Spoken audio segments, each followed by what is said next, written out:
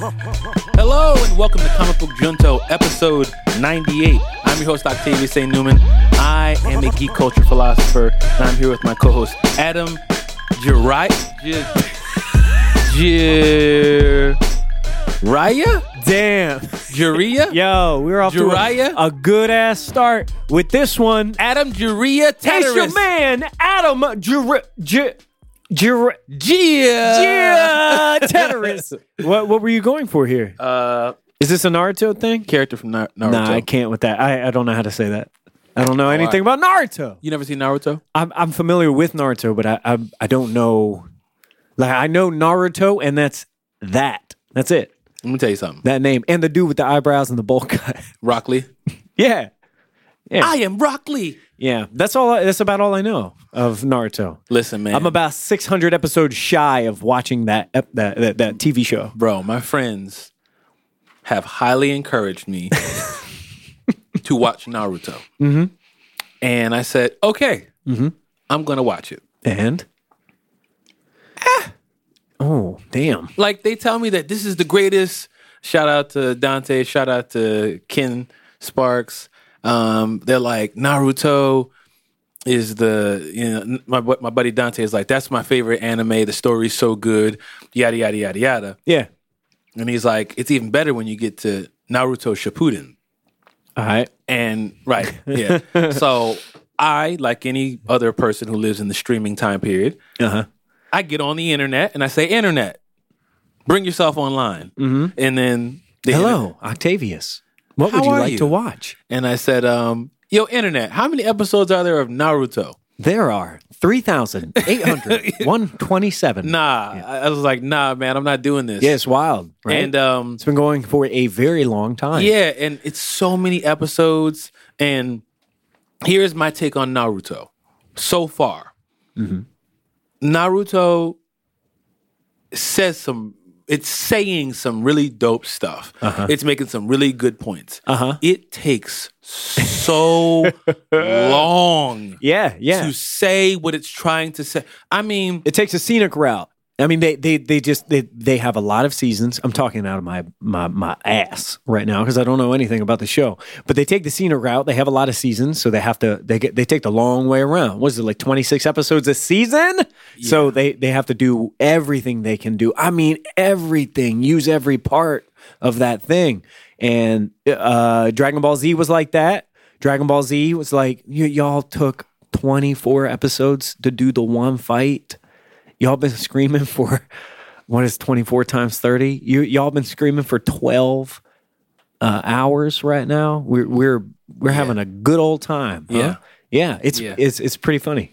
So when Naruto gets to the point where where it makes its point, or when it does the thing, or it has the moment, you're like, whoa, this is really good because shout out to Dante, it has earned it. It does earn the moments. I will say that I am adapting myself to this kind of storytelling. You're getting into anime. Because I've watched anime back in the day. And I didn't really dive too deeply into it. And right now what I'm really focusing on is motion design. So motion design. What is that? Motion design is like a combination of animation, design, and filmmaking. Mm-hmm. It's kind of like, so to give an example of what motion design is, when you see the ending credits of a movie, that's motion design. Okay. Opening credits, logos coming on, commercials, trailers, and the new iPhone with blah blah blah and da da da da da, like all that stuff that's moving. That's probably not a real iPhone floating in the sky. Yeah, word. Or when you see those silly commercials for try AT&T, and it's like all of that stuff is motion design. So it's like making little cartoons or. Sometimes it's just really dope video. So if you're interested in motion design, you can check out some studios. If you're listening, you're interested, Giant Ant, Buck, Oddfellows, Psyops. These are some design studios. Psyops. Yeah. Psyops was the name of a video game back in the day that I think is massively underrated. Psyops It was like this dude who uses his brain to move stuff and has Professor Xavier powers. It's like a third-person shooter on the Xbox and the PS2. Yo, Psyops was awesome. Totally not the same Psyops that you are speaking on. But anyway, if you want to look into it, you can check that out. You know what motion design is when you start getting a handle on it. You're going to go, oh, right. How is that? Somebody has to do this stuff. Right? How do you tie that back to Naruto? So because of that, Shippuden. Because of that, and because I have a little human, I'm really intentionally diving into animation heavy. Like, y'all know I love animation. Yeah. But one of the things I'm recognizing is not only should you look at animation, but you should look at who inspired who, you know? Not just the final product that you see in 2018, but who inspired the people. So I know that you just watched a Miyazaki film. Yes. Hayao Miyazaki. You watched Spirited Away. Spirited Away? Yeah. So talk about icons. Yeah, I'm really just trying to dive into the great animation, which has led me back to anime, which has led me back to, let me look at Akira again. Well, let me read the Akira manga. Let me, let me just get into all of the stuff that inspires the stuff we see now. And that made me just do a deep dive of, all right, I've seen anime here and there. I put it out on Twitter. Top 5 anime. What should I watch? Sure. You know, like let me do what I've done with everything else. Let me just give myself over to this genre. Yeah. Because I recognize there's like it's almost like a language barrier. Like I kind of like, not like literally I can't speak Japanese, but the type of storytelling, I have to adjust myself and go, man, this is not what I'm used to. Culturally, the way they tell stories, the story tropes, the characters that show up, you know, the behavior of characters. I think there are these things when you get into anime, you take for granted. Like, oh yeah, you always fall down when you're confused or disappointed. That's what happens. I'm like, well, yeah. There's always like an animal that's very smart and tags around, and yeah, like girls have cat ears. Like that's what's up. Of course. And there are a lot of things that outside of the bubble of being an anime fan, I completely understand. It's like speaking another visual language, cultural language, storytelling language. Like, huh? Yeah. What? And I always think of that when I want to introduce a friend of mine or my partner into anime, because I've said it before. I'll say it again. Cowboy Bebop is one of my favorite programs of all time. And so when I want to get someone in, I think of Cowboy Bebop as a great entryway because it's a little lighter on those tropes. It has some of them. Some of the characters like Ein, the super smart corgi, and Radical Ed, who's like real bendy and anime-like. They're the more traditional anime tropes that I know and love and expect. But for the most part, the rest of it is grounded in a totally different, I don't know. It's not realistic, but it's a different kind of storytelling. So I think it helps. It holds people's hands as it introduces itself. And you know what's really interesting that I'm learning as I'm doing my studies? A lot of what sci-fi was heavily inspired by Akira and Ghost in the Shell and not Dumo, that first manga that who wrote Akira? Otomo. Yeah. That he wrote. Like, you know, you just doing your Googles, doing your research and finding out. So when you see all of this motion design and animation and these giant suits and these giant robotic things, like, you know, a lot of stuff you just take for granted. Yeah. And it's like, oh, this came from somewhere. Are you finding anything that you like in particular? I mean, after you push through that barrier? So here's what I'm finding out. Yeah. Take me on your anime journey. As I go to Naruto, I mean this with as much respect but honesty as I possibly can. Here it comes. I feel like I am stepping way down from what I normally consume, almost like I'm bending down to a little kid and going, okay. Oh, really? Oh, wow. Oh, okay. Well, isn't that interesting? Oh, my God. I don't care about any of this. You know what I mean? Like, when you go from watching Homecoming on Amazon to the new TV show, right, to watching Naruto, it's just like you're talking to a little kid. It's literally like you're talking to a little child. Like the conversations they're having, I'm going to be the greatest Hokage. You'll watch and see. Nothing will ever stop me. My name is Naruto Uzumaki. And all right, shut up. Okay, I get it. I understand. Let's go. Punch the guy in the face. Come on. You've said it. And it's not a matter of you didn't say it. It's that you said it 6 times. Yeah. And then the camera goes, bang, bang, bang, whoosh. Huh? Then it goes to the next. It's like, I did not need all of that. I didn't need you to show me the screen shattered into 5 pieces, show me everybody's face that's shocked, and then zoom back to the other person, and then they take a step back and go, all right, see if you can deal with it. It's just like, I love it. This is taking so long, you know? And then when they finally do the thing, it's like, that's it? Most every anime has at least 1 episode per season where all they do is show clips from the previous episodes, where they're like taking a vacation or they're at a hot spring and they're like, remember when we were doing battle? And they just show everything that happened. And I imagine, streaming culture, what it is now, we are capable of watching things at our own clip. When that was not the case, and that was very much not the case when I got into anime, I was ordering these catalogs called Right Stuff. The Right Stuff catalog was the thing where you would order the anime that you wanted and they would send you the tapes. And it was expensive as hell. And you couldn't get it at a steady expected frequency, you know? So I guess it was helpful to get those episodes out. But for all the time, all that repetitive motion, all the time they take to do very little for the most part.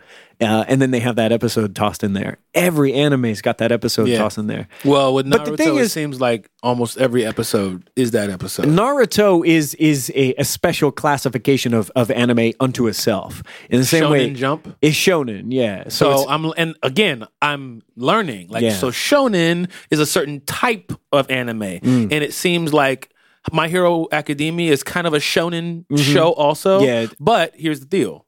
Just to give you an example, like you said, so what am I finding? So you got Naruto. Spoilers for One Punch Man. Spoilers for One Punch Man. Yo. 1, 2, 3, 4, 5, 6, 7, 8, 9, 10. Spoilers for One Punch Man. 3, 2, 1. Spoiler wall going up. It's your fault. It's your fault. One Punch Man. Great show. Episode 1. Hey, here's what's going on. Here's how he got there. Here's the dilemma. Giant fight scene afterwards. And then you get the emotional beat. This is what the show's about. Boom. Got it. Let's go. I'm in. Follow. Cowboy Bebop. Okay. I'm able to follow it. There's enough. It seems similar to something that I would normally watch. Even Samurai Champloo. Similar to something that I would already watch. Yeah. And I think, which is interesting about Neon Genesis Evangelion, which I watched the first episode of yesterday. Yeah. I think all my time with Naruto has kind of prepared me for that. Interesting. So now when I watch that, it's more action. It's more like we're moving. Yeah. But I think culturally, I'm a little bit more like adapted. Yeah. To be able to like, okay, this seems like what's going on here, you know? But I think it's the stuff that is more in line with what I would normally watch that wasn't anime. Yeah. Because like little chibi characters, I don't watch stuff like that. Sure. You know what I'm saying? Yeah. And let me tell you something right now. We got Naruto. Yo, listener, we got Sasuke. He's pointing at me. And he's counting on his fingers. Naruto, Sasuke, and what's her name? What's the girl's name from Naruto? From Naruto. You can't ask me that. I do not know. Because you never watched it. That's I do not know. 21 Savage. Is it? I don't think it's 21 Savage. 21. What's her name? Sakura. Okay. Where I'm at so far, I'm so sick of Sakura because she don't do nothing but scream. Like I thus far, currently at this point, as a man with a daughter, I am frustrated with this character because all she does is scream about a boy. That's a trope. All she does. That's a trope too, and I don't like it. That's your very much do not like that. That's your like Usagi Tsukino, Sailor Moon. Okay, her name is Usagi Tsukino. That's Usagi's John. It's like, they make it into a joke, so it's self-referential in its own right. But here's the thing, because you got the people in Sailor Moon who are like, Sailor Moon, you are the guardian of Earth. You have to save the day. And she's like, does Tuxedo Mask like me? And all the characters fall down. So all of them like, come on, son. And so at least it's aware of itself in that way. It plays on that. Sailor Moon exists. If not entirely, but in part because Power Rangers exists. And the creator of Sailor Moon was like, yeah, that, but why not all girl team? Okay, where there's the idea. superheroes for the girls, for the ladies. And that's where that show comes from. I'm 31 years old. I have a ritual now. Saturday mornings, I wake up, I have a hot coffee, a bowl of cereal, and I watch a couple of episodes of Sailor Moon on Hulu. It's great. That's just the move. It's just as good. It's better than I remember it. It's wholesome. It's funny. The action is fun. I mean, it's the jam. Do you watch it with subtitles or do you watch it dubbed? Sailor Moon, I like watching dubbed. Well, I grew up watching that while eating breakfast. When I was a kid, I was sitting at the breakfast table and it was just on at like 6:30 a.m. I was getting ready for school watching Sailor Moon. And it was dubbed, and so I recognized the voices. And also, it's light material, So I can listen to it dubbed and feel like I'm not missing a lot. I'm not really missing that, whatever that pure intention of the show was when it was first created.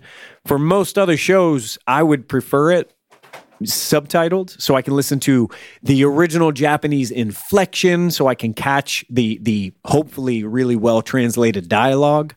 But Sailor Moon, it ain't like that. Like it's not all that serious, so I could just watch it with the English voices. Yeah. And Hulu did this cool thing where they re-released, or maybe released for the first time, these English dubs, these English cuts of the show, and they are not edited from the original Japanese show. When I was watching it when I was a child, I did not know this, but those episodes were edited to take a lot of things out that I guess American producers thought would be questionable, like homosexual relationships. Nope, gone, took them out.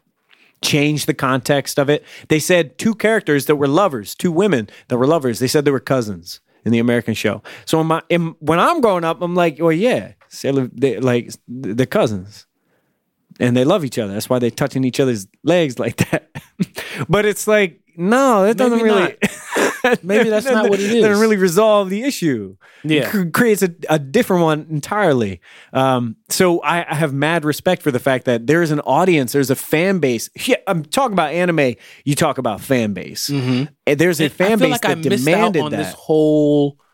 This whole chapter of geekdom. But you're wading into the water right now. And the water is warm, my friend. Yeah. Because there are a lot of sweaty folks up in here. I had a memory of why I think I turned away from anime. Unpack that. When I was younger. And in my research, you have those YouTube videos of like top 10 anime and like anime and then I went to anime from the 90s. And then I said, oh, this is why I stopped watching it. Because it's freaking weird. Like 90s anime was like Yu Yu Hakusho, vulgar and sexual, Fist of the North and Star, demonic, like Devilman, baby. Very like. And I think at that age, I was like, nah, get behind me, Satan. It wasn't even like Christianity. It wasn't like that. It's just, I think you know what I mean when I say it didn't sit right with my spirit. Sure. Not like the Lord said, it's really just like, I don't feel good about this. Doesn't make me feel good. Yeah, I get it. And even I'm watching Iron Giant with my little person, with my little human. Yeah. I'm so excited. Yeah. I'm watching it. She's watching it. And the Iron Giant goes, where his head comes down into the screen. She's terrified. And I was just like, no. And she's got to turn it off. And I'm like, oh, some things just scare you. Yeah. We know he's the hero. He's Superman. You know what I mean? Yeah. She don't know that. Terrified. So at whatever age I think I first started engaging with that, I had because it was like a nostalgic emotion that activated when because that's not Naruto. You know what I mean? That's not One Punch Man. it's a tone to some of the stuff that I must have come in contact with when I was young that made me go, nah, I'm good on this. Sure. Like, Yeah. you know what I'm saying? It just didn't. You know the kind of stuff I'm talking about? I do know and that. I don't even know what it was I saw, but I just remember, oh, this is the feeling that didn't sit right. Similar to horror movies, when I was growing up, anime and getting your hands on different kinds of anime, especially weird, nasty stuff, it was like a badge of honor. You know, it was like a rite of passage because I was hanging out with kids that were kind of alternative. I was listening to alternative music. You know, it's not too far from the out crowd, right? Like you look toward alternative forms of entertainment. So you do that with the t-shirts, the fashion, the whatever. And also anime was just sort of like tangential or close in proximity to a lot of that culture for me when I was a kid. Right. And so it was a big deal. It was like you try to find the weirdest stuff, and it was a part of growing up. You were basically seeing stuff you weren't supposed to see. And then at a certain point in time, you're like checking boxes. You're like, yeah, I've seen that. Of course. Bored, yawn. Right. What else you got? At a certain point in time, and you know this about me, I turned around a little bit. I don't like ultra violent stuff anymore. I don't like a certain kind of like, when I say perversion, I don't just mean like That's the sexual. word. That's but the I mean word. like, I don't necessarily like super exploitative or perverted forms of entertainment. But at the same time, I have like a bizarre nostalgia for a lot of that weird stuff. That's when you said perversion, that's how young Octavius felt. It wasn't like, oh, I'm turned on. I was kind of just like, no. This is like you know what I mean? This doesn't make me feel good. It makes me feel Yeah.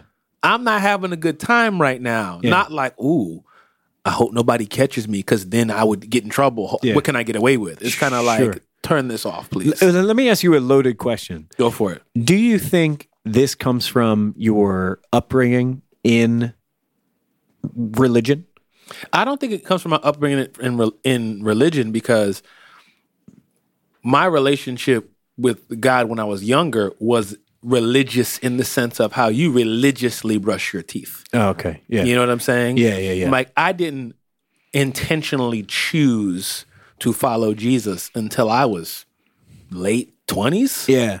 Early, late, mid 20s. Sure. Something like that. Sure. Something like that. So I had gone to church because my mom sent me to church. That's what you do. It's part of the ethic. You know, but it wasn't like my grandfather wasn't like my mom, not really. Like we didn't grow up in a house where we open the Bible and we say do divorce. That's not how I grew up. Like my relationship with God was via other people. And it wasn't until I had an actual interaction personally as an adult where I was kind of like, oh, okay, I think I believe this. Yeah. I think this is starting to make sense. Yeah, sure. But that's why I'm saying it really wasn't about that. It was about just like my kid when she sees Iron Giant. Whoa, no, I don't like this. Yeah, this is overwhelming. This doesn't work for me. Yeah, I understand that. Yeah, I kind of felt, I remember, I think the next time I encounter anime, this has turned into an anime show. But it's all right. The next time I encounter anime, Comic book Junto Shippuden. was Kill Bill. Oh, when And they did the Oren Ishii. Yeah, and that's when I was kind of just like, oh, here's that stuff again. Because it's not like I know what this stuff is. It's like, it's that style. And of course, that's ultra violent. But I think at that age, I was able to go, oh, okay, I know how to process this because I'm watching Kill Bill. Yeah. You know what I'm saying? Like, but there was another time, I don't know which one came first, the Animatrix was another time where I was kind of like, oh, it's that stuff again. You know, that, because, the Animatrix, I specifically still in my mind see a visual where some robot crushed a skull in its hand and then Animatrix eyeballs was legit. like squirted out. And I was like, oh, God, there's something. But now at this age, there's something about going back and watching that kind of stuff, and it's more about the animation of like, how is that making me feel this way? You know, what is it about how they're animating that's evoking this emotion? Because I don't get that out of watching a DC animated movie. Yeah. I don't feel this when I watch Akira. I feel and excited, and I'm like, I'm affected. You know what I'm saying? Sure. There's something about the way it's animated that is affecting me. That when I watch Ralph Breaks the Internet, it's like, okay, Yeah. I'm just not. It's the visuals are doing something to me, and that's the thing I think that's brought me back around to anime. Is like, I respect this art form now, and it's not just kind of like this one-off experience. It's more like, let me dive into this and learn about it, and learning about how they made Akira and how they painstakingly did all of these frames. There's this scene where he throws the cloth back on the bike, and now that I have a different brain and eyes to see, I see how much detail is and just how the tarp is falling. It's just like, this is a lot. Yeah. When the big giant bear comes together. Have you seen Akira? Yeah, yeah, comes absolutely. together through all in the the junk hallucination and trash. in the hospital. Yeah, Yeah, and then there's this elephant that curls its trunk together, and you know what I mean? Like, all of that stuff is like, oh, this is something different. This isn't like, I'm not going to see this when we go see Into the Spider-Verse. So I'm glad that you brought that up, because that is a key, central, important part of anime. Anime is like a certain look. It is a certain style of animation. Yeah. It is the way that it moves. I mean, they're very clearly signature elements that make it anime, apart from the fact that it is made in Japan, and it, ascribes to that scale, that culture. So the reason that intensity, speed, power. the reason that I'm focusing on that is because yesterday Netflix went ham, announced a lot of things having to do with anime. One, Neon Genesis is coming to Netflix, which I find fascinating. I heard there's a whole story, there's a whole history behind that. There's so much to say about that, and we probably don't even have the time. This probably isn't even the space, but we'll talk about that as we get closer to that coming out. I think next month, maybe January. They said spring. Two, they announced a new Ultraman series, which is dope because I love Ultraman, kaiju battles, that kind of thing. And then three, the big one. Last night they announced that they have a live-action Cowboy Bebop coming to Netflix. Right. So you are very excited.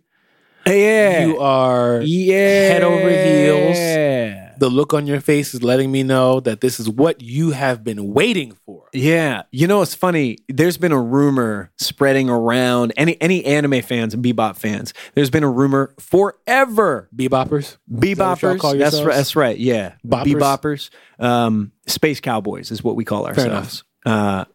There's been a rumor circulating forever about Keanu Reeves playing Spike Spiegel, the main character from Cowboy Bebop, or one of the main characters, I should say. Okay. And when I say this rumor has been out forever, I'm talking like since 98 when the show came out to begin with. I mean, people have been talking about it forever. And now that it is live action, I'm no longer thinking, oh, who's going to play these characters?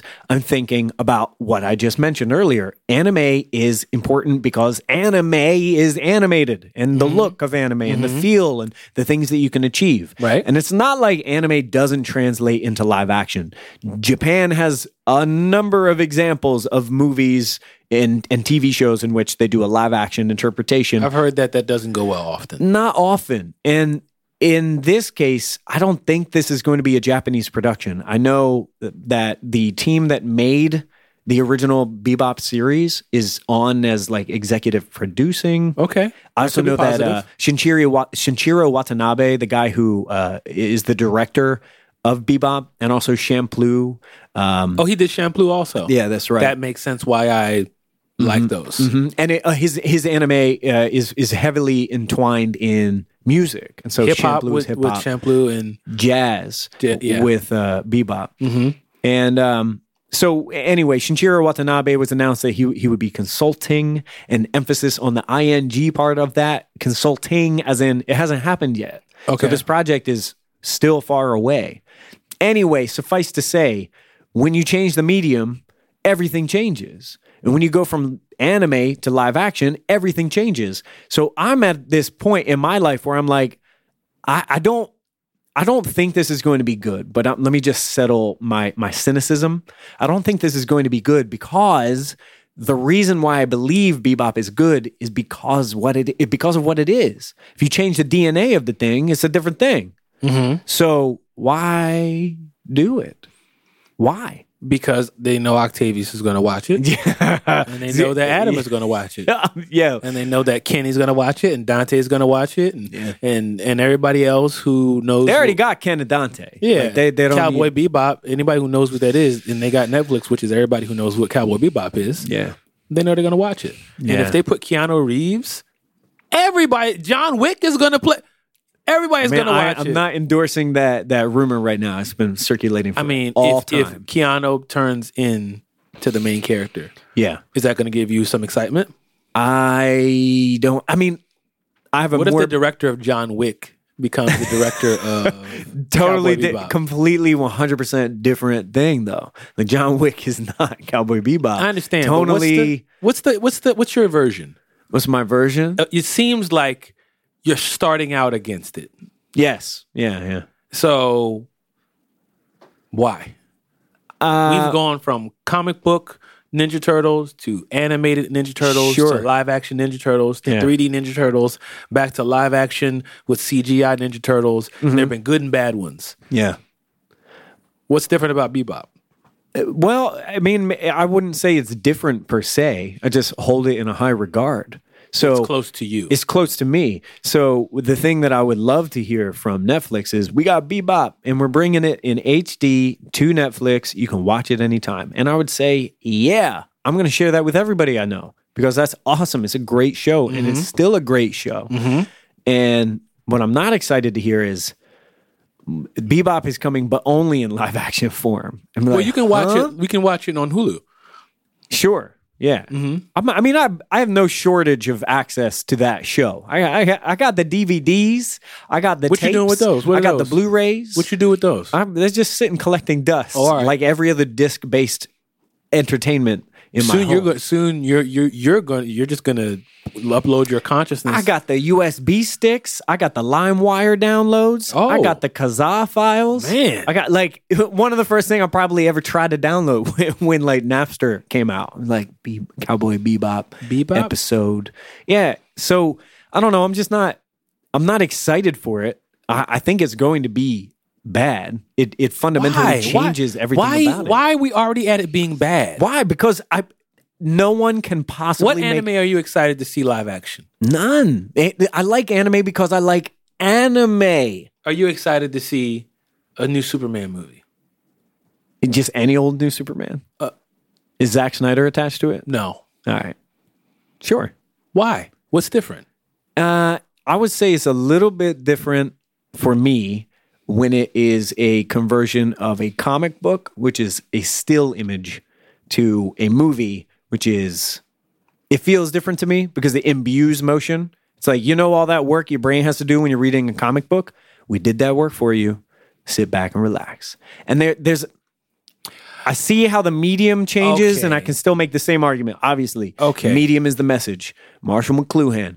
But at the same time, it feels a little bit different to me. Also, I will say, Superman has been live action in my world since day one. Because Christopher Reeves was playing Superman before I entered the universe. It's a long movie, by the way. Superman #1 is 2 hours and 25 minutes long. It's a long-ass movie. It's a long freaking movie. Yeah. I tried to watch that with the kid. She's like, I'll give you a little bit, but after a while, I'm done with this. You know what sucks about that movie, especially? If you want to rewind it, you have to fly backwards around the earth. Crazy.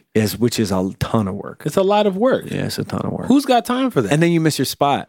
You're like trying to get to that one spot. You miss your spot. And then you got to do it. It's ridiculous. Yeah. I think you should give Cowboy Bebop live action a chance. I will give it a chance. What about live action Akira?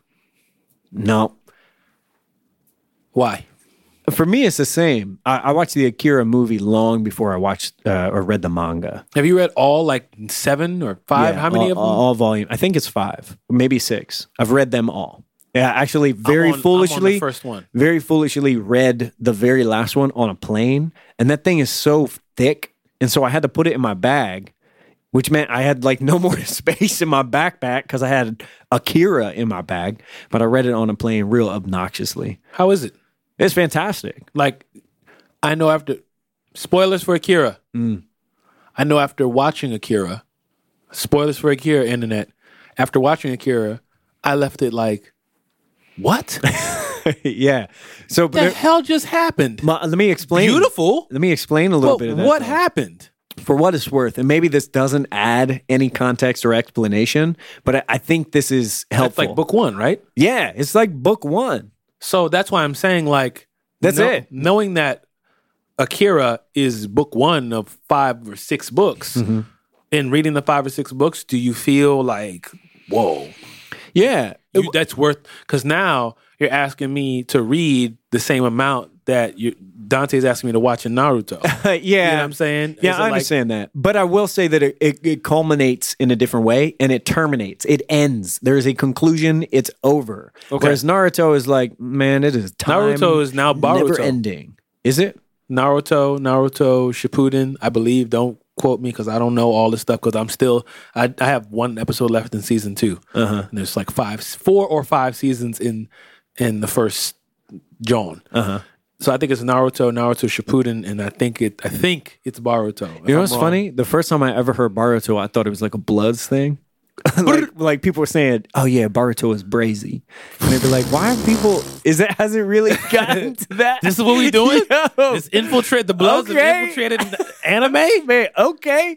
I mean, I have no questions. I'm not even going to bring it up. But that's what I was under the impression that is what was happening. So clearly, I am disconnected from Baruto. But anyway, yeah, Akira is worth reading. And anyone listening to this, Akira is worth reading. Toe to tip, that's a really good story. And if you want to just sit and marvel at the work of this dude, Otomo, what is it? Katsuhiro Otomo? Katsuhiro Otomo. He banged this whole thing out. He drew all of it and wrote all of it. Yeah, it's just him. And it's very breezy. So when you read the book, It's panels, moving. the panels are large. It moves. It never stops. So that the size of those books, it looks a little intimidating. But honestly, I could sit. You're turning. Oh, you're literally yeah. turning the page. It's almost like a flip book, Yeah, you're turning the page pretty quickly. which becomes terrible because sometimes I just want to sit and marvel at those panels. Like one dude. Wow. How do you feel about Ultraman coming? I like Ultraman. I'm excited for Ultraman. I grew up on Ultraman as well and always loved Godzilla. And Godzilla's like counterpart to Ultraman was called Jet Jaguar. He was one of my favorite characters in the Godzilla movies. Do you think we're going to get Ultraman in the King of the Monsters? I don't know. I don't doubt think it. they're going to mix it. I don't think they're going to mix it. Other stuff. There's a Young Justice trailer. You don't care about that much. I do right? like Young Justice. Yeah, I will say, if on the topic of animation, for the most part, DC's animation I don't like. Really? Yeah, I don't.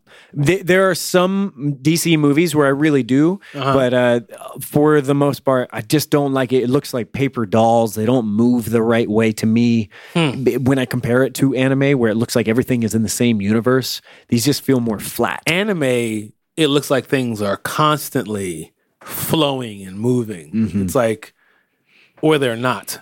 You know what Yeah, I mean? sure. It's like when they move. Well, I guess it all depends, because now that I'm saying it out loud, it seems like depending upon which anime you're watching, there's very little movement, and there's a lot of more perspective that they show. Like even the mouths kind of just It's not- Sure. they're not really like formulating words. Sure. But sometimes when the fight scenes happen, Yeah. it's just like, oh, you paid some big bucks for this part. Yeah. This particular episode, you turn the budget up a little bit. And it's not every episode, right? And it's not every series. I think Naruto has that going for it. They've been building up, doing nothing but talking for a long time, building up to this one episode where everybody just pops off and it looks beautiful. But you get that, once every 12 hours? Yeah, it seems like they have a nice chunk of episodes and then something happens Mm-hmm. and then another chunk of episodes and then the season ends. That's what I see so far. But anyway, we talked a lot about anime. Young Justice looks good. Young Excited. Justice. I'm excited that it's finally happening. Let me ask you this. Yeah. Are you watching Titans? No. No. Have you seen any of it? I started watching one episode. Now it's just like, I'm not interested in this. Sure. There's too much other good stuff on. Yeah. There is. There are too many good things on. Speaking of which, Homecoming. Yeah. Spoilers for Homecoming. You and I have been obsessed with this TV show on Amazon Prime. Internet, listen to me. Spoilers for Homecoming. I'm not going to say too much about it. I don't want to like release too much. I don't really, but I want to talk to you about it. Sure. And you said you want to talk to me about it. Yes. Spoilers for Homecoming. Mm-hmm. Just telling you. 3, 2, 1. It's your fault. Welcome to the other side of the spoiler wall. Yo, Homecoming is so good. So good. This is one of my favorite things that I've watched all year. What do you know about the story of Homecoming as far as the inspiration for the TV show? I know that Homecoming came from a Gimlet Media podcast. That was a scripted podcast. Yeah. There are 3 seasons of it out so far. That's correct? Right. Now, Amazon picked up Homecoming. They've already signed it for 2 seasons. Season 1 is already out on Amazon. I believe that they're currently working on season 2. Esmel Corp, Sam Esmail, who is the writer-director of Mr. Robot, was the director of Homecoming. And man, I tell you, there is something about the way he shoots this. Yeah. And the way the scenes are set up and the way it's edited and the sound, like the sound direction or like the TV show. The way they add music to create mood and just from, again, doing my research, I'm recognizing that a lot of it is based in 70s paranoia inspiration. And, and Hitchcock. Yeah. Like, because I watched some of the scenes and some of the stuff he does with the camera. And again, it's like, this is really making me feel like uneasy and kind of like confused. Like, can I trust what the camera's telling me? Like, the whole time I'm like squinting at the TV, like, what's really going on here? Yeah, and it employs a few like screen tricks, I guess, when it comes to the flashbacks. You're trying to figure out, is this a flashback? Is this the future? Like, what am I watching right now as far as the timeline goes? I think that's something that anyone who watches Mr. Robot is sort of familiar with. Like, what is happening? Where in the timeline? What is this? And I feel like this show is such a lean version of that. Like, whereas Mr. Robot can get pretty hairy and confusing, this is like such a streamlined, lean version of Sam Esmail's storytelling. And it's beautiful. And every shot, every sequence is just dripping with intention. Yeah, that's you just feel like, yo, you thought about how this would work. You really, like, shot for shot, like, blocked these things out. Yeah. Like, that's a really good, and I think in my pursuit of, education and mastery of art, design, tech, culture, all that kind of stuff. Sure. It's just leading me in all these different directions. So as I continue to learn more, I notice more. And now I'm watching movies differently. I'm looking at the way things are blocked. Yeah. And the way things are like set up and the way they're structured. And, you're taking up a lot of the screen on this side and it's really, really close on their face. So it's making me feel invaded. Yeah. You know what I mean? And like what different things are doing that are making you feel this way. And even thinking about motion design, I have to now start, as I'm learning about it, thinking about, well, what different shots and different lenses and different looks and different feels communicate what? Because all the movies that we've watched over these years, I've been just consuming them like, this is so fun. Sure. Now I'm looking at it like, And I think the amazing thing about this is like the fact that the show is shorter allows him to kind of like hold this intensity for 25 minutes, 32 minutes, 37 minutes, and then just lets you, and then he doesn't actually let you go. He just lightly loosens his grip. Sure. Yeah. But the whole time, like even the way the end titles come on. Love that, man. You know? When it does that in the first episode, the end credits pop up, but action is still taking place in the scene. Right. So you see a character hanging out after a dialogue and is just putting his shit back together and standing around figuring out, well, what am I going to do now? Where am I going now? And the credits are just playing out. And I'm just sitting there intently watching all of the credits. I never skipped the credits on one episode. No, never, because I was captivated. Like, is there more? Is something else going to happen? And I never felt dissatisfied. Like I had been fooled into watching it. It just felt like it was a part of the experience. Yeah. It's thoughtful like that. I have to say, when people ask me about new shows coming out on Netflix, the math that my brain is doing is this a show that I think is going to be very intentional, very artistic, very thoughtfully made? Is it going to provoke certain parts of my brain? Is it going to like respect my intelligence? Mm-hmm. Because I have a lot of shows queued up that do that. And if I think this new show is not going to do that, then I can wait. And this is part of the reason why I still haven't finished Daredevil season 3.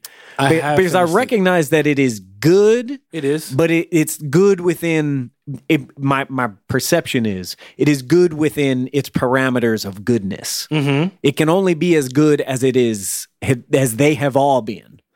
It can be a very good version of the thing that they've been, or a really bad version. I suspect it's a good version, but it's not Breaking Bad. But it's not Homecoming. No. But it's not The Sopranos. And I'm watching some TV shows. I'm still working my way through The Sopranos. Timmery has been rewatching Breaking Bad.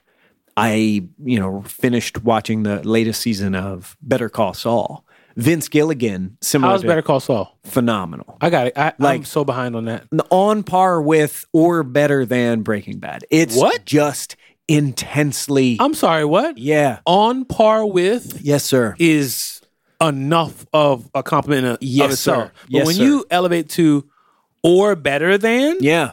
Are you serious? I'm serious. I'm dead serious. There's no reason why that show should have been this good, let alone potentially better. And when I say better, I need to qualify that by saying it is a horse of a different color. Okay. It moves at a different speed. It uses a lot of familiar like cinematography that you would recognize. Oh yeah, they do this in Breaking Bad. The setup in the beginning where they don't reveal what happened until a little bit later, that sort of thing. But it is the way that the characters operate, the plot, that you love watching Breaking Bad because you want to see people get away with that big plan. Like the thing they've been working on, and I can't believe they did that. It's so good to see a plan come together. And I will say it is much more fun and way more exciting to watch Saul Goodman because that character is wonderful and charming and cocky and arrogant and elusive and mysterious. I have way more fun watching that character than I do watching Walter White because Walter White is an asshole. And I'm rewatching Breaking Bad right now. Accurate. And sometimes I watch it and I'm like, yo, Walter White. I hate this dude. Has done some wild stuff. Awful. And honestly, I'm watching a lot because I love Jesse, I love Saul, I love Mike Ehrmantraut. Come on. And so Better Call Saul is basically like the Mike Ehrmantraut and Saul Goodman show. Spoilers. And it kills. Spoilers for Breaking Bad. Mm-hmm. Spoilers. 3, 2, 1. It's your fault. This whole episode is laden in walls. I'll be letting y'all know. Yeah. They're making a Breaking Bad movie. I saw that. With Jesse. How's that? Why? I don't know. Okay. At first I thought that was just a rumor. Like Keanu is playing Spike Spiegel. Like, come on. Okay. He is? But now, no, I heard he's playing Walter White though. Oh, all right. Yeah. Keanu, John White. Woo!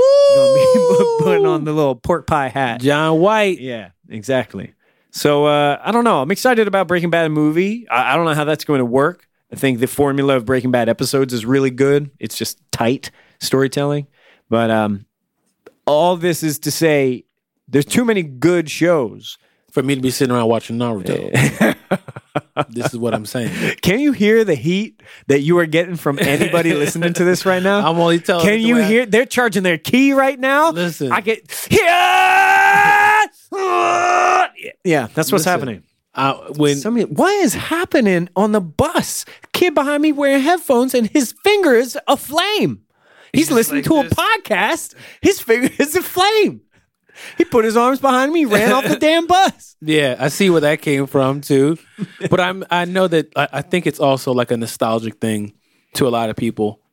Mm-hmm. You know, it seems like I grew up watching this. Yeah, absolutely. And I didn't because I was in military school. I missed it. Yeah. You know, I missed that whole revolution of anime. And when I came back, it was Yu-Gi-Oh! And Pokemon. And I was like, nah, I'm good. I don't want to watch this. You know, like I'm straight on Yu-Gi-Oh! How you feel about Detective Pikachu? It looks funny. Yeah, it looks like Deadpool and Ted, but for kids. Aha! That's the way I'm seeing Speaking of Deadpool, When You Wish Upon a Deadpool. When You Wish, or Once Upon a Deadpool. Yeah, whatever the heck. Once Upon a Deadpool. You going to go see Deadpool 2 again? I will. Absolutely. God damn it. I'm mad about it. I'm frustrated. They got us. Yeah, because we both knew that they were working on this PG-13 version of Deadpool 2. It looks so funny. And then I watched the trailer and I thought, God damn it. Come on, Ryan Reynolds. You pushed every button. You know it. The Fred Savage thing, the fact that they're making fun of this existing in the first place. Yeah, you convinced me. And you know what? I wonder, will it be a better movie? Maybe. Because it might be funnier. You know, restrictions often allow people to come up with new situations because they have to. Yeah. Because they can't just do the things they normally do. That's what they I'm have saying. To find different ways to be funny. Yeah, and it makes sense that Deadpool can do this easily because he's always wearing the mask. And so a lot of the jokes came from ADR and audio on top of what they already shot. Right. You know, I heard Ryan Reynolds would edit and change a line and change a line and change a line. Even as they were getting really close to the movie being finished, he would just continually update the gags. So with this one, why not just keep doing that? It's like a cartoon. You're just doing VO. Yeah. Yeah. Yeah. Yeah.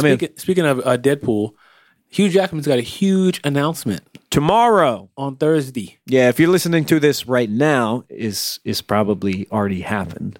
We'll see what it is. Yeah. People are saying that, it's going to be Wolverine. Oh, it's going to be Hugh Jackman's going to be in Deadpool. That would get me to go. What do you think? I really could see Wolverine is in Once Upon a Deadpool. I could see that. Because I think if you make that move, first of all, I can't think of any other movie that has been re-rated and then re-released again.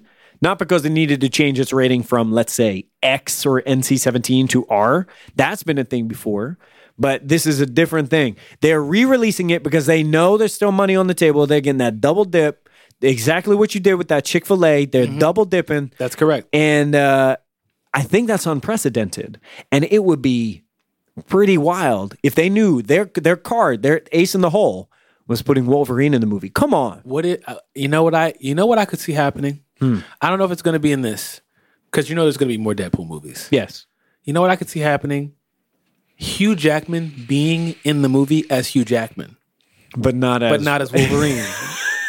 That's a very Deadpool thing to do. Yeah. And I could see Hugh Jackman, that being a way that Hugh Jackman would actually do it. Yeah. because probably just footage of Ryan Reynolds begging Hugh Jackman to be in the movie. A huge troll. Yeah. A huge a huge troll on all of us to go, he keeps calling him Wolverine. And he's like, I'm not Wolverine. Yeah. I'm not playing Wolverine ever again. Sure. He's like, sure.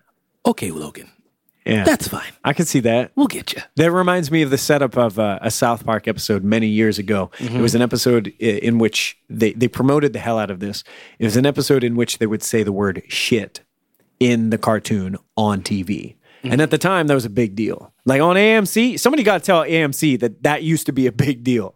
But at the time, that was a big deal. And so the goof was every time Matt Stone and Trey Parker would say that, they had to pay money. They were getting fined.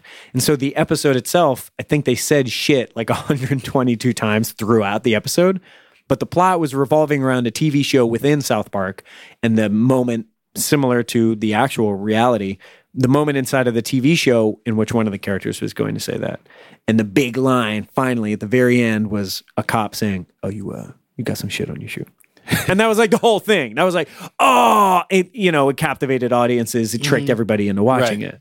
And I could see Deadpool pulling that stunt with Hugh Jackman. Like, we got Wolverine. He's in the end credits. Stay after. Well, by the time we wake up tomorrow, we'll be able to see what's really going on. Indeed. Yeah. Something else. Yes. More spoilers. Creed 2. Yeah. You seen it? I seen it. Seen it. If you ain't seen it, internet, we're going to talk about it. Adam and I haven't talked about these things in a while. Yeah. So we got to get them off our spoilers. Our chest. Spoiler wall going up for Creed 2. 3, 2, 1. It's your fault. Ding, ding. Creed 2, what you got? Am I just laying it all out? Let me know what you think. Okay. 60-second shot clock. 60-second shot clock. Creed 2 is a good sequel. It's a good movie, and it's a good sequel. It is not a Ryan Coogler film, and it is not as powerful or I would say meaningful as the first Creed. And I enjoyed it.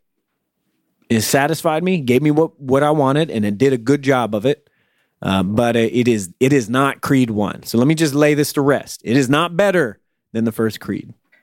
And then I'll go on later. What's your shot clock? 60 seconds. I think that Creed 2 keeps the spirit of Rocky, but still does its own thing. Yes. Creed 2 has jammed Rocky 2, 3, and 4 all in one movie. Yes. While at the same time making me feel bad for Drago. Yeah. That was his son. That was a hell of a surprise. Actually, Tessa Thompson said John better. Yeah. This time. It was improved. And I think that they did a really good job of tugging on my heartstrings and making me feel. And man, I was weepy through like the entire movie. I was very emotional throughout the movie. Like, it really, more so than Rocky 1. Rocky. Listen, Creed 1. Creed 1. I think I was more emotionally invested in this one. Yeah. Because I know everybody already. Sure. And this one really was leaning on the nostalgia hard. Yeah. Like, it was really leaning on it. And for me, I was just like, I'm in. Yeah. You know, I'll take another serving of nostalgia, please. Sure. Like, I'm very emotional, very wrapped up in it. Yeah. And I have some critiques. Let me share my critique and then you share yours. Go for it. My big critique is Adonis sucks. Tell me more. He was a jerk throughout most of the film. And I didn't feel as though... A jerk too. Everybody. He was a jerk to his spoiler, baby mama. He was a jerk to Tessa Thompson. He was a jerk to his mother. He was a jerk to Rock. He was a jerk. He was arrogant. He didn't learn why he did well in the first place, and it took a very long time for him to come around to learning why he wants to fight. And I understand this is the crux of the film, right? Yeah. We have to have a conflict, and what is the conflict? Like, how are we going to learn from this situation? Rocky 3. But I found myself so frustrated with Adonis for most of the movie, like, dog. And even when they got to the end of the movie, it felt like the catharsis is, of course, well, he does the thing. He wins the fight. He beats Drago. Hooray. He gets it. Like, he wins the fight because he understands that he's got to embrace his family, and he's got to do it for himself, and he's got to internalize, like, what is your motivation? Don't do it for other people. You got to do it for you. Right. Right? But at the same time, I felt like, but I didn't really see him outside of the ring understand and internalize that lesson. I didn't see him really get that. Yeah. And how irresponsible it is for you to get so wrecked after you find out you're about to become a father and leave Tessa on her own to take care of herself and take care of you. And he was just making a lot of decisions that made me so mad. And the way that he was talking to Rocky just frustrated me because the way they bonded in the first film was so touching. The way they take care of each other, the things that they went through, the trials and the tribulations of protecting each other. And for him to just kind of like toss it out, I'm like, Adonis, come on, man. Why are you acting like this? You feel like they didn't earn it? I think they earned it because in the movie logic, I know exactly what that last fight meant. and he came out on top, and I get it. But I'll say this. It's not something that I'm complaining about, but I was surprised by how frustrated I was with him for like 80% of the movie. Because I love Michael B. Jordan. I love Adonis Creed. I grew to love Adonis Creed in the first one for sure. Right. And I did not expect to go into this one feeling like I'd be mad at him for most of the film. Because I was. Yeah, I think that Rocky's, I mean, in a weird way, it's a Rocky movie. Yeah. You know what I'm saying? It's like I do love that they tied it in with his son. Yeah, Finally got back to that. Listen, man, couple feelings. One, if y'all kill Rocky in this movie, I swear to God, I'm going to lose it in this theater. I was like, I'm going to weep if they kill Rocky. And they didn't kill him, but they created a moment that was close. When he opened that door and his actual son from Balboa was there. Yeah. And Sylvester Stallone is acting. He is acting. He's doing a damn good job. And he's like, you look just like his mother. And the funny thing was, he didn't even have to say Adrian. Yeah. Like, we knew who he was talking about. And we knew how much that meant to him. You know what I'm saying? How important that is. Yeah. And when he says, do you want to come in?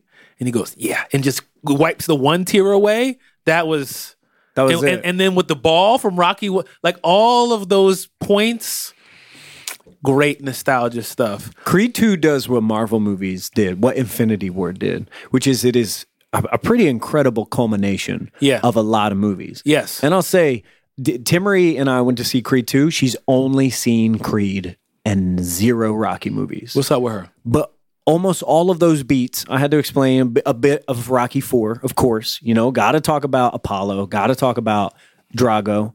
If he dies, he dies, right? And I had to tell her a little bit of that, but all of those emotional beats work independently of that information. Really? But if she still felt it. Yeah, but if you and I have that context, it's a haymaker to your heart. And I think that's the reason why I enjoyed it so much, because it is a Rocky 4 sequel. Yeah. You know what I'm saying? Like everything to the throwing in the towel to the, you know, Drago's wife actually showing up and you're like, yo, she's here. The coldest. And then the son getting upset and she left us. And then Drago like, he left us because of da-da-da. And then Drago actually having the moment of going,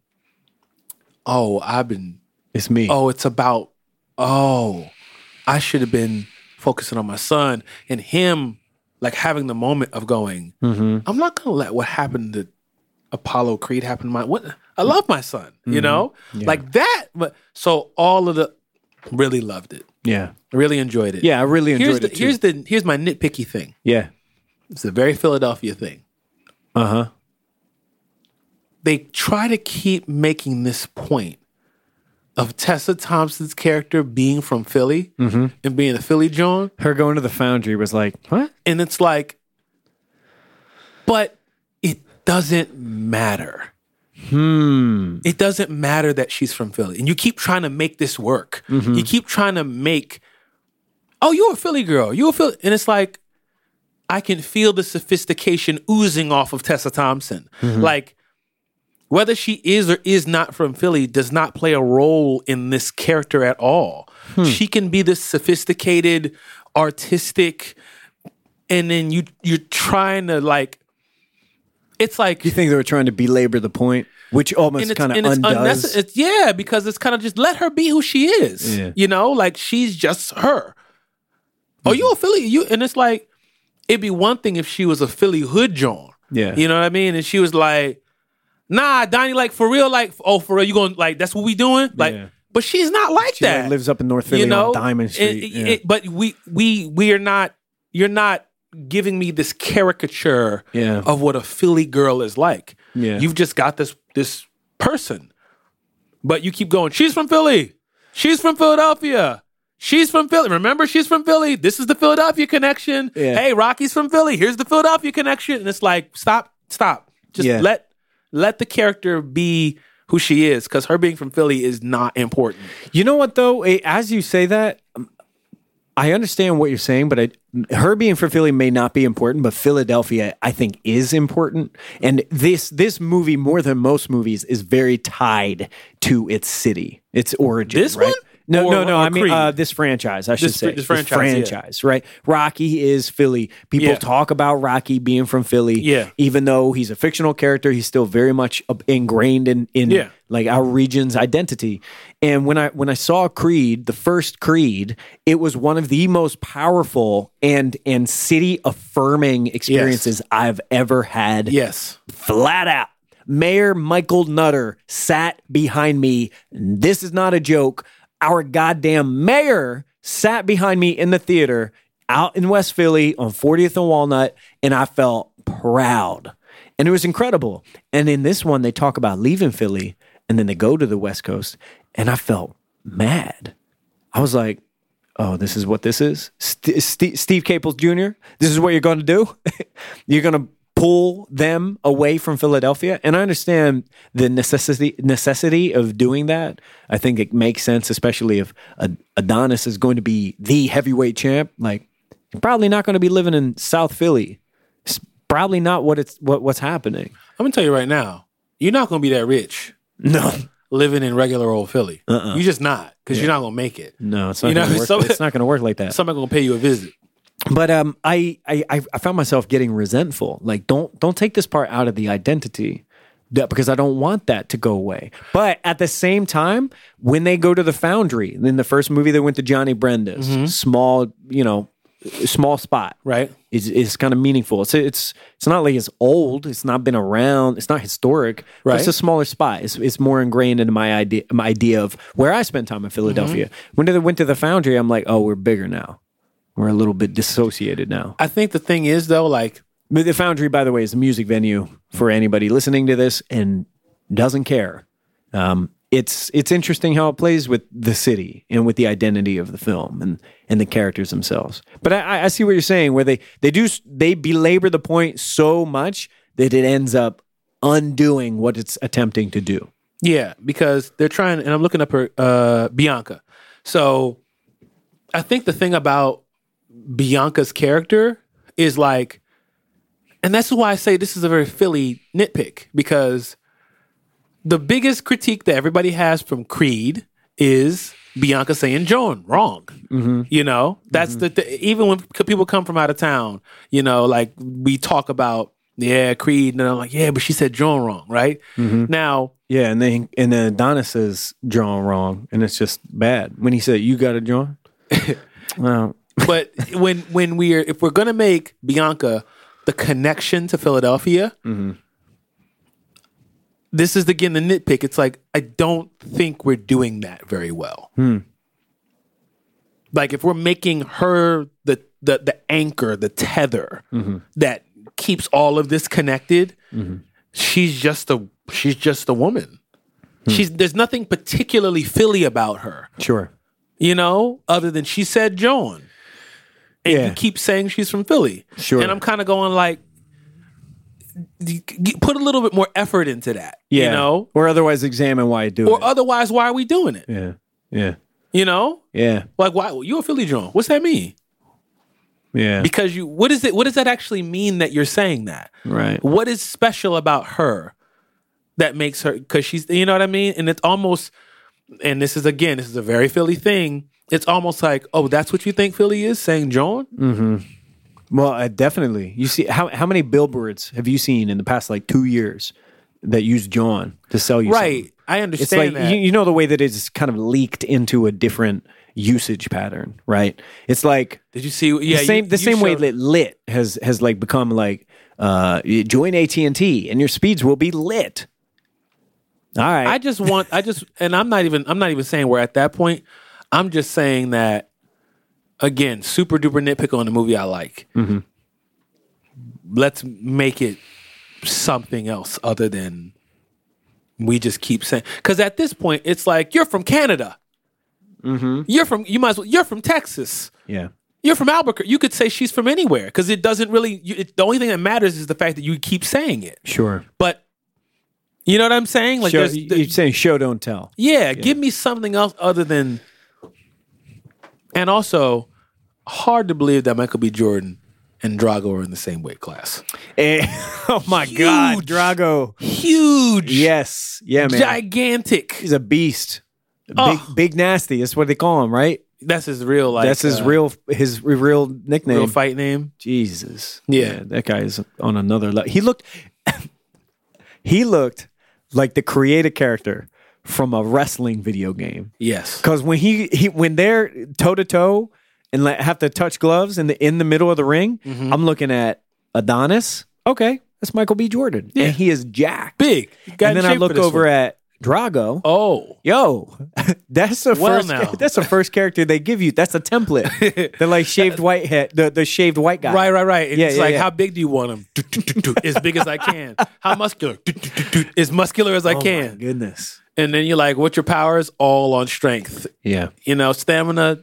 1%. And as I said on Twitter, shout out to the artists who did the sound effects in this. What's the terminology? Foley. Okay. Foley. That's the walking on grass and like the animal sounds and the car crash and all that stuff. They do all these sounds in the sound studio. Shout out to the Foley artists who did all of the sounds of ribs crunching every time Drago punches Adonis. Because my ribs hurt.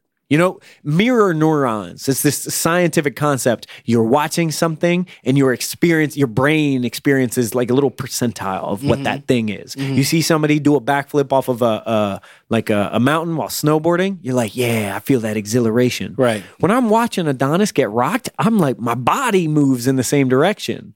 It hurt. I didn't like that. You might want to get that checked out. I didn't like that. Get that looked into. Yeah, you're not supposed to feel movies. I came out with a black eye. Something else happened. The last time that happened. I don't know where you were at, but you might not have been at the movies. You sure you weren't watching Fight Club? Last time I did that, it was Suicide Squad, and it was 4D, if you recall. Oh, I never saw. I still got to see a 4D movie. I was getting my ass kicked along with watching this bad movie. Yeah, you're getting punched in the back or something. That's right. Go see Creed 2. Yeah. And, for the sake of doing this, everybody talked about Ryan Coogler when Creed came out. So let's talk more about Steve Caple Jr. Good Killed job. it. Did a great job. Good job. I'm going to give that movie a B. I will very happily give it a B. I'm excited to see it again. It was a good movie. What about Homecoming? TV show? Giving Homecoming an A. I give that one an A. I think that is a whole nother level. It feels very masterful. That TV show. Well worth your time. 10 episodes. And this is something that I absolutely love. Not every episode is the exact same duration because Sam Esmail doesn't need that. But ultimately, they're all like 30-minute episodes. Around half an hour. Yeah. But sometimes it's a little shy of that because it's almost like you can hear him saying, I don't need it. Why would I waste the time? Props. Excellent show. What else we got to talk about? Stan Lee. Yeah, I guess before we sign off, we just want to say some words about Stan Lee because we missed that moment. Shout out to the OG Stan Lee, who has played a huge part in our lives, our imaginations, our moral compass, our perspective on what good guys and bad guys are, and what it means to be a hero, and what one person trying to do the good thing, the right thing, and standing up against the bad guys, what that represents. Like, the characters that he has created and the work that he has done has played a huge part. His legacy, his impact on this culture around him is like magnanimous. Like, innumerable people he's affected. Yeah. And I want to speak to a little bit of a controversy surrounding Stan Lee. Stan Lee is not a universally beloved guy, especially in comics, because he is remembered to have taken a lot of ideas as his own that weren't his.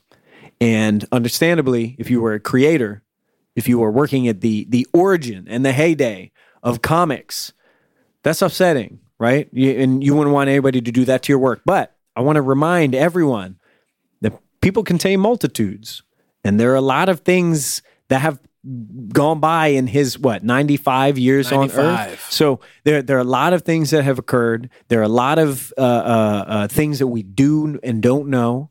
And what Stan Lee has done is an impeccable job of being the charisma and the face and the person who invites you into a culture. And it's not to, forget about any past sins, because it's not like anybody is without sins. But I think he has done a job like no other person in inviting people into a culture. Yeah. Or every comic book is somebody's first. Mm-hmm. Every podcast is somebody's first. Mm-hmm. Every something is somebody's first. And that regimen of inviting people warmly and welcoming them into being a part of something. I always remember Stan for that, right? Of course, creating comic book characters and his dialogue and his copy and like all that stuff is incredible. No prizes. But I always remember him for making you feel like you belong. For me, that's his legacy. Making you feel like you belong here. And that's awesome. So, Excelsior. Yeah, and it's definitely something like the impact. That's the thing I think about. It's like, whoa, this is a person who left things better than the way he found them. Mm. Sure. That's something. Yeah. And shout out to you for naming the character the Man-Thing, even though literally all of your coworkers told you that was a bad idea. But you did it anyway, Stan Lee. So nice work, my man. You damned him to never being a beloved character.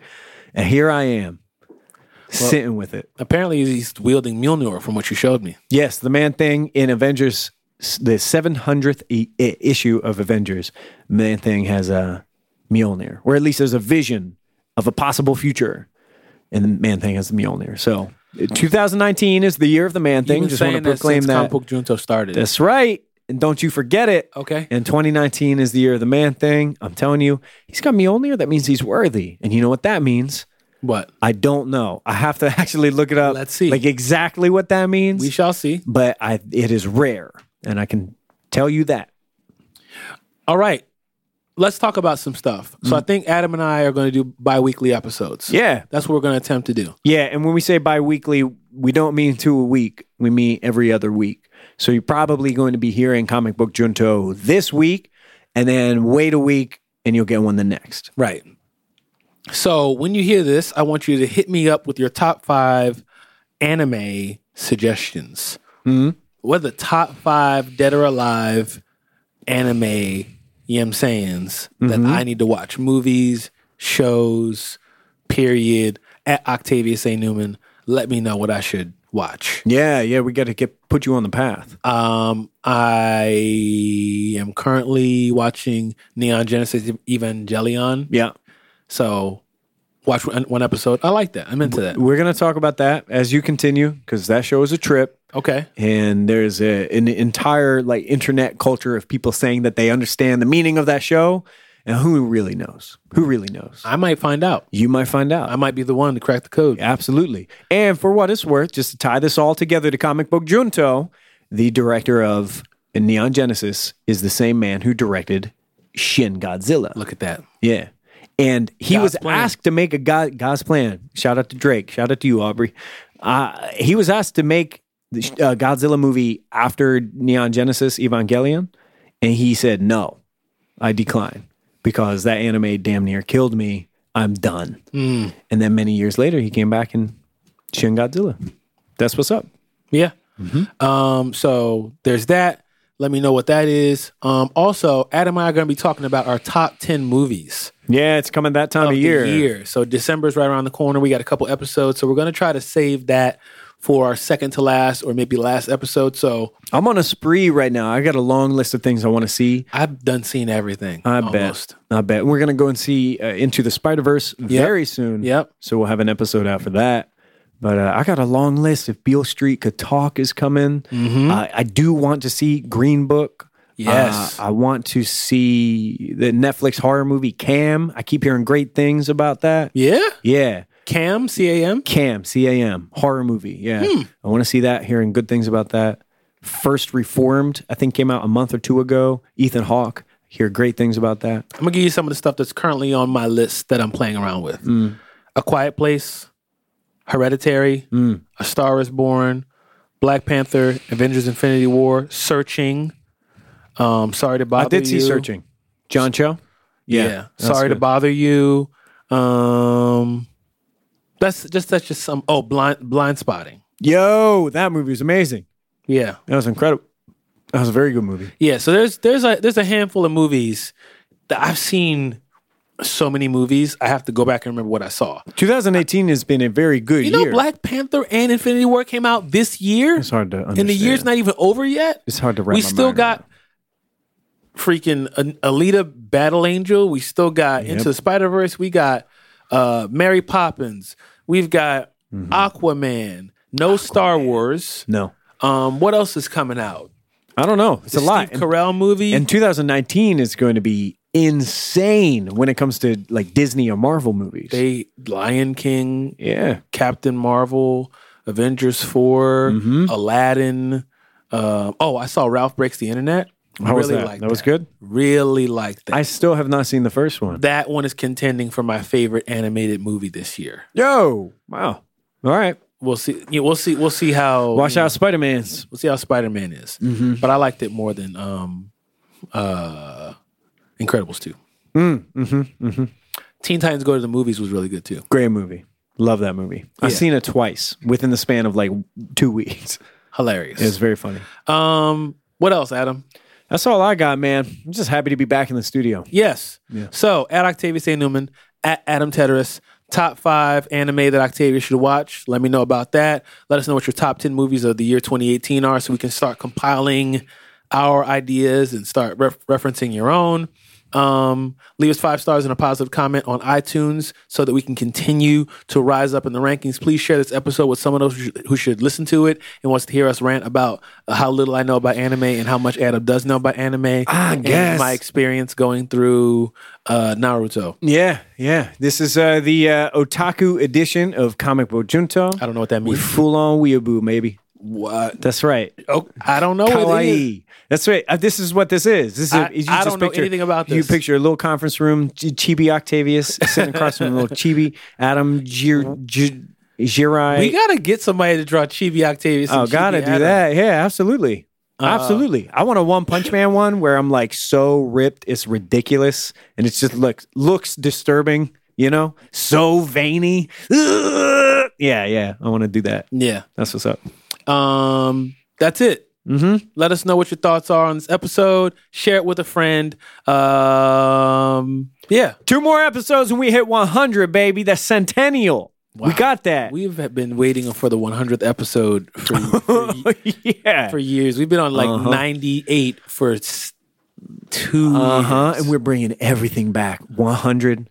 Man's coming back for that one. We the whole thing. You might want to relax. The whole thing. Over promising. We're gonna talk about how what was the short story contest we had? What? We were saying no, it was Metro Boomin. Oh wow. Why doesn't Metro Boomin trust? Oh my gosh.